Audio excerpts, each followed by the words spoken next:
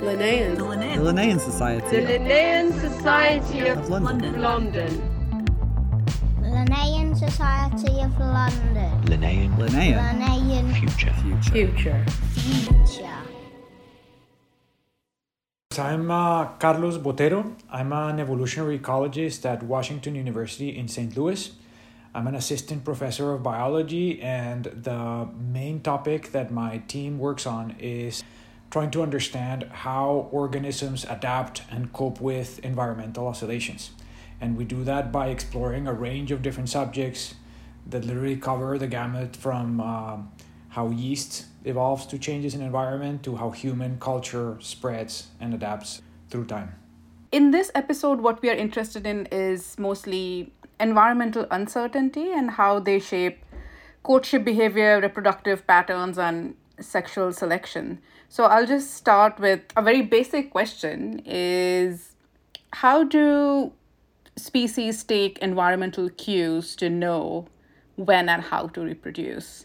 Well, things vary depending on the organism that you're thinking about, but in many cases, particularly when you think about environments that are farther away from the tropics, the light cycles are fundamental. So organisms kind of like time their reproduction to coincide with when the period of sustained non-freezing temperatures is going to be occurring. And for that, they have a good cue that happens right before spring comes or right before the summer comes, which is the days start to become longer. And that kind of cue used to be at least very reliable, and it used to provide enough information to allow individuals to get started, even though maybe the conditions on a given day or week did not seem to be ideal, but they could get started with certain activities and be ready to start at the optimal time. So light cycles are one way, but organisms in different environments do different things. So like organisms that live deep underwater use other kinds of cues. So like it could be food availability, and they breed explosively when the plankton arrives, or it could be precipitation. So for example, zebra finches in Australia, they tend to be explosive breeders. So whenever there's lots of rain and suddenly this happens, their physiology is primed to get started really quickly. So basically the answer to your question is there's many different ways of cutting that pie, but in general we kind of like have a sense that as we move away from the tropics, light cycles can be a really good indication of when it would be a good time to breed. Light is not changing, but whereas temperature, precipitation, humidity, all of these are more variable, especially going into the future. Does this mean that species that take their cues from light cycles have a higher chance of survival rather than... In some cases, it really matters, and in some others, it doesn't matter so much. So let me put it this way.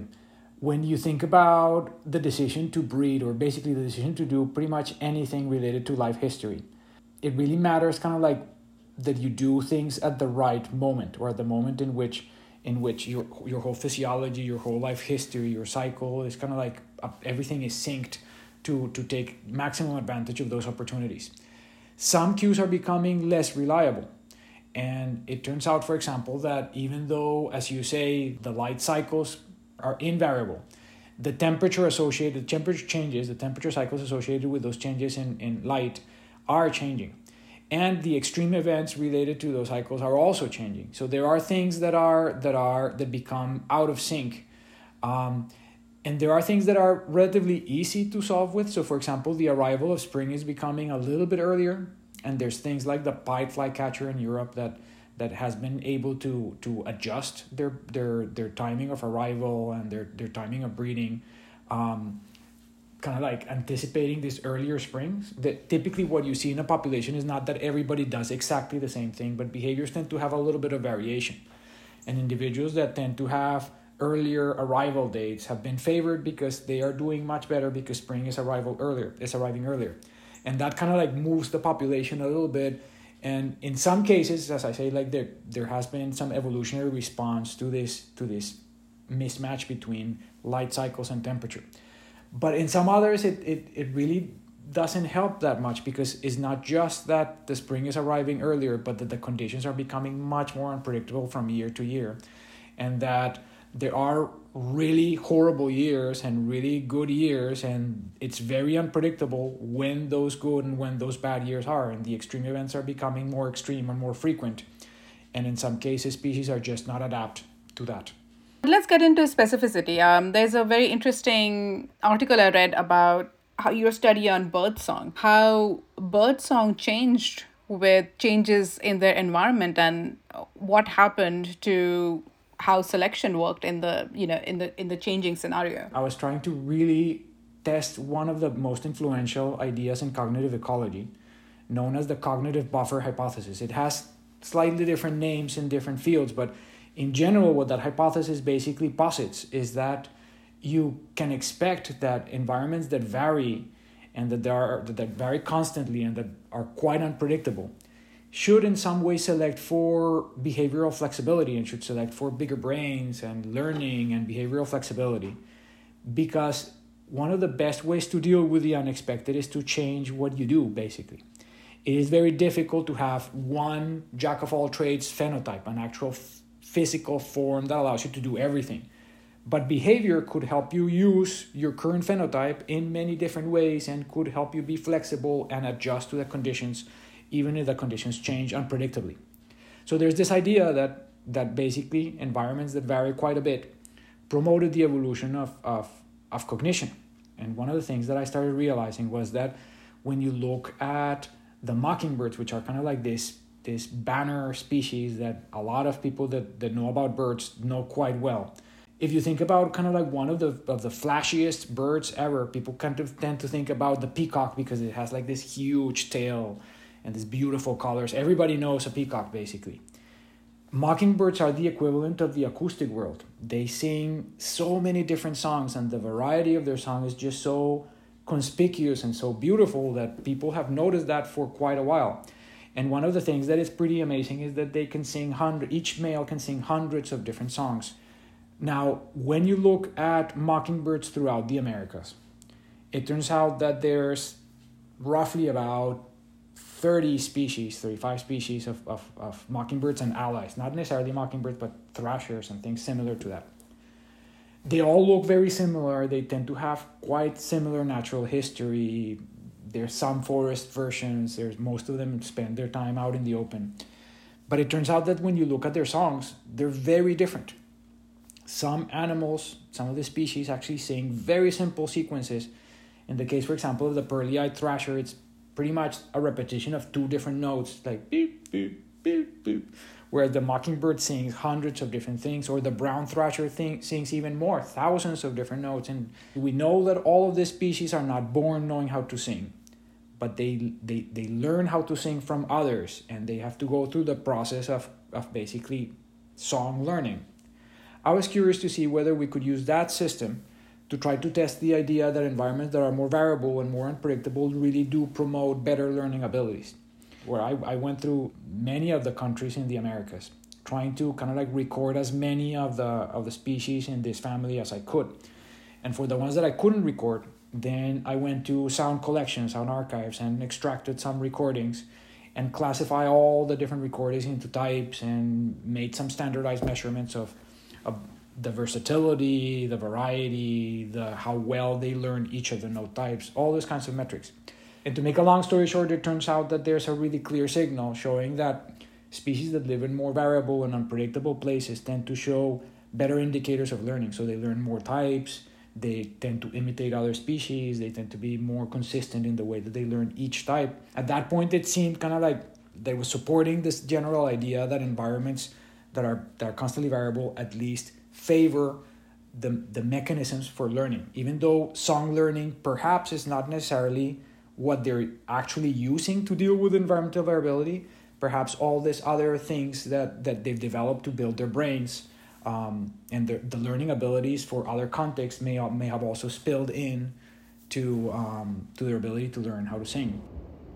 So if you were to put this hypothesis in terms of climate change, would it mean that species that have experienced more changes are then be more resilient in a way than species that have only seen very homogeneous environments in their life history. We do find that there's a relationship between this development of bigger brains that increase capacity for behavioral flexibility and the ability to respond to climate change. And we do find that the species that have bigger relative brain sizes, or more brain for their body, tend to have like less phenotypic changes in response to climate change. And that has been a very interesting finding that we had recently, looking at variation in body size. And we know that, for example, there's this very famous rule called Bergmann's rule that shows that when individuals move, or when species move into colder environments, their body size tends to become a little bit bigger. And so species that occur over long latitudinal ranges, the more tropical, the populations that are closer to the tropics tend to be smaller than the populations that are closer to the poles. And it turns out that there's many reasons, physiological reasons, why you want to be bigger. It's like you conserve energy, you lose heat a little bit less, all those kinds of things.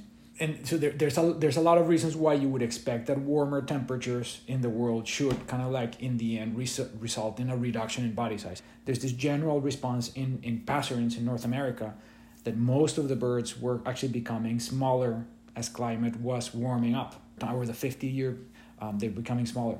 And what we're able to show is that even though, yes, everybody's becoming smaller, those changes are much less pronounced in species that have more behavioral flexibility. And the way that we interpret that finding is that what is potentially happening is that behavioral flexibility takes away some of the costs of being a little bit bigger, and it basically makes selection a little bit less intense. How is climate change affecting how behavioral or physical signals or traits are being perceived and selected for? There's quite a bit of research on a lot of that. And we have some evidence from my work on bird infidelity and divorce. Most of the time when an animal needs to choose a partner, they rely on external characteristics or behaviors that are indicators of how good the genes or the partner itself are going to be. So for example, for terns that really need to have a partner that's going to help them find food, female terns pay a lot of attention during the courtship period to how often and how frequent and what kinds of fish does the suitor bring to them. So like if it's a really good provider, then it's much more likely that they accept it as a mate than if it's not, because they really are going to depend on that partner to feed the chicks and themselves during that difficult period of incubation. So there's many reasons why you would prefer a given partner or a specific trait in a partner, depending on your life history. What is it that your species does, where it does it, and how frequently it does it? The problem is that a lot of those displays tend to be dependent on the environment that the animal developed in. For example, the Galapagos Island. In the Galapagos Island, life is completely different on a wet year versus a dry year, because in the wet years, most of the seeds that are available for those finches tend to be really tiny and difficult to manipulate, so they require a very, very specific kind of like tiny beak to do that.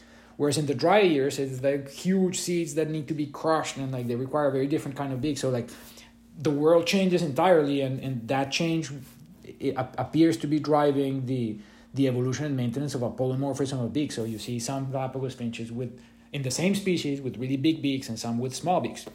That is what we call an ecological crossover, in which kind of like the world around you changes, and the rules that you had to decide what is good and what is bad suddenly don't work anymore.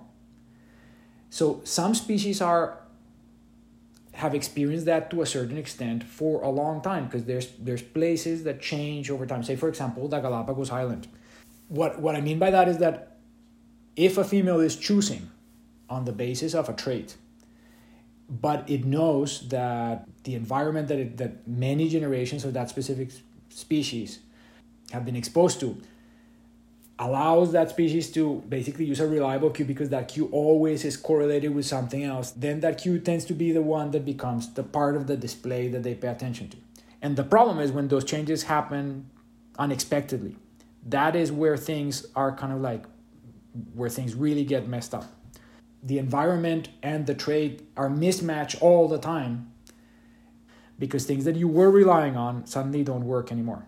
Could you perhaps give us an example of a behavioral strategy that an animal might have adopted, which allows their offspring to be robust against such environmental variability? In birds, for example, what makes a specifically interesting system to study this kinds of question is that a lot of the species tend to be socially monogamous. And by that I mean that they tend to pair up with a single individual, and at least socially, together, male and female, take care of that nest and take care of the offspring during at least that season. For many, many decades, that was kind of like used as an example of monogamy and things like that. But it turns out that under all of this like nice appearance, it turns out that a vast majority of the birds engage in hanky-panky. A lot of them really kind of like do extra pair matings with individuals that are not their social mate. And in some cases, it's actually so extreme that rarely a male fathers offspring in his own nest. It sounds crazy, but it happens a lot. Not only are they unfaithful by human terms, but also you find that in some species they divorce. And what I mean by that is that you see that while some species you see that the same male and the same female remain together for multiple years in a row, and if you go 3 years from now, like a lot of the parrots that are really long-lived, you find that the same male with the same female breed together basically for lifetime. But every now and then you see that suddenly the male and the female are still alive, they're still around in the population, but they're mated with somebody else. So they switch partners. And when you see that, you call that a divorce in these animals. And it turns out that when ornithologists started looking at it, we started realizing that both divorce and infidelity tend to be common in the natural world. So we started thinking like perhaps those are basically secondary mate choices. You choose your mate once, and then you kind of like keep choosing after you establish the partnership. In some cases, you break a bond and you start a new one. And we found that those behaviors are also correlated with the variability and the unpredictability of the environments. And the conclusion that we had at that point was that perhaps what is going on here is that this flexibility, this behavioral flexibility, allows them to still stick with one cue that for the most part is reliable, but not be entirely married with that cue, because if the environment changes, then you need to be flexible. In some cases, you need to hedge your bets. And you need to, like, for example, in the case of extra pair paternity, that's perhaps one way of capturing more genes, more variety for your offspring, so that at least one of them does really well. Do we know why they do this? How do they know that this is for better survival of their offspring? My answer is they don't really need to know. I mean, they just need to behave in a way that works. And perhaps the individual animal that is engaging in those behaviors has no concept of whether it's good or bad. It just has a concept that is the way that it likes to behave, or it wants to behave. And if the strategy that it proposed out to the world works, then it's favored by selection. If it doesn't, it's not. So that is something that I think tends to happen quite a bit in evolutionary processes. That is that there doesn't need to be a direction. There doesn't need to be an understanding of where you're going or what you're doing. There just needs to be enough variation in the population, basically for selection to do the thinking, in quotes, for you. Is there any way of predicting evolutionary changes to environmental changes? And does that mean that we can have better conservation goals? Well, I really do hope that is the case. And recently I've had the pleasure to collaborate with conservation practitioners in different parts of the world to try to come up with better rules of engagement, because I think that there is a big disconnect between people that do theory and people in the ground making conservation decisions. And part of the problem is that it is not easy to know both sides of that coin. It's like for people that are thinking about theory and models and those kinds of things, it takes a while to be able to like learn the skills and get to that point that you can actually do those kinds of models.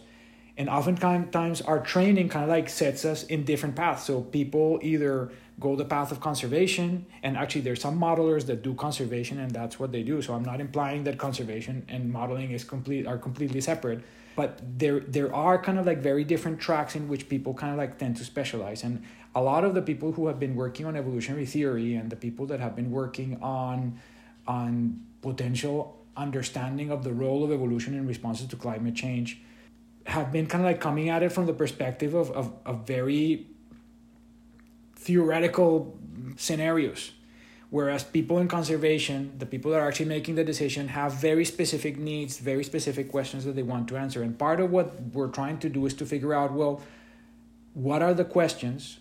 What are the best way for practitioners that need something to reach evolutionary biologists and evolutionary biologists that think that they have something to say to reach conservation practitioners, to basically make it an exchange of ideas, a more productive way to do this. Could you give us an example where your team or your lab is working with on-ground conservationists in trying to apply some of your modeling to the situation on the ground? One of the things that we could do is start thinking and lending our brains to try to understand, like, well, how does evolution normally deal with these extreme events? What can we expect from lineages that are exposed to certain kinds of extreme events?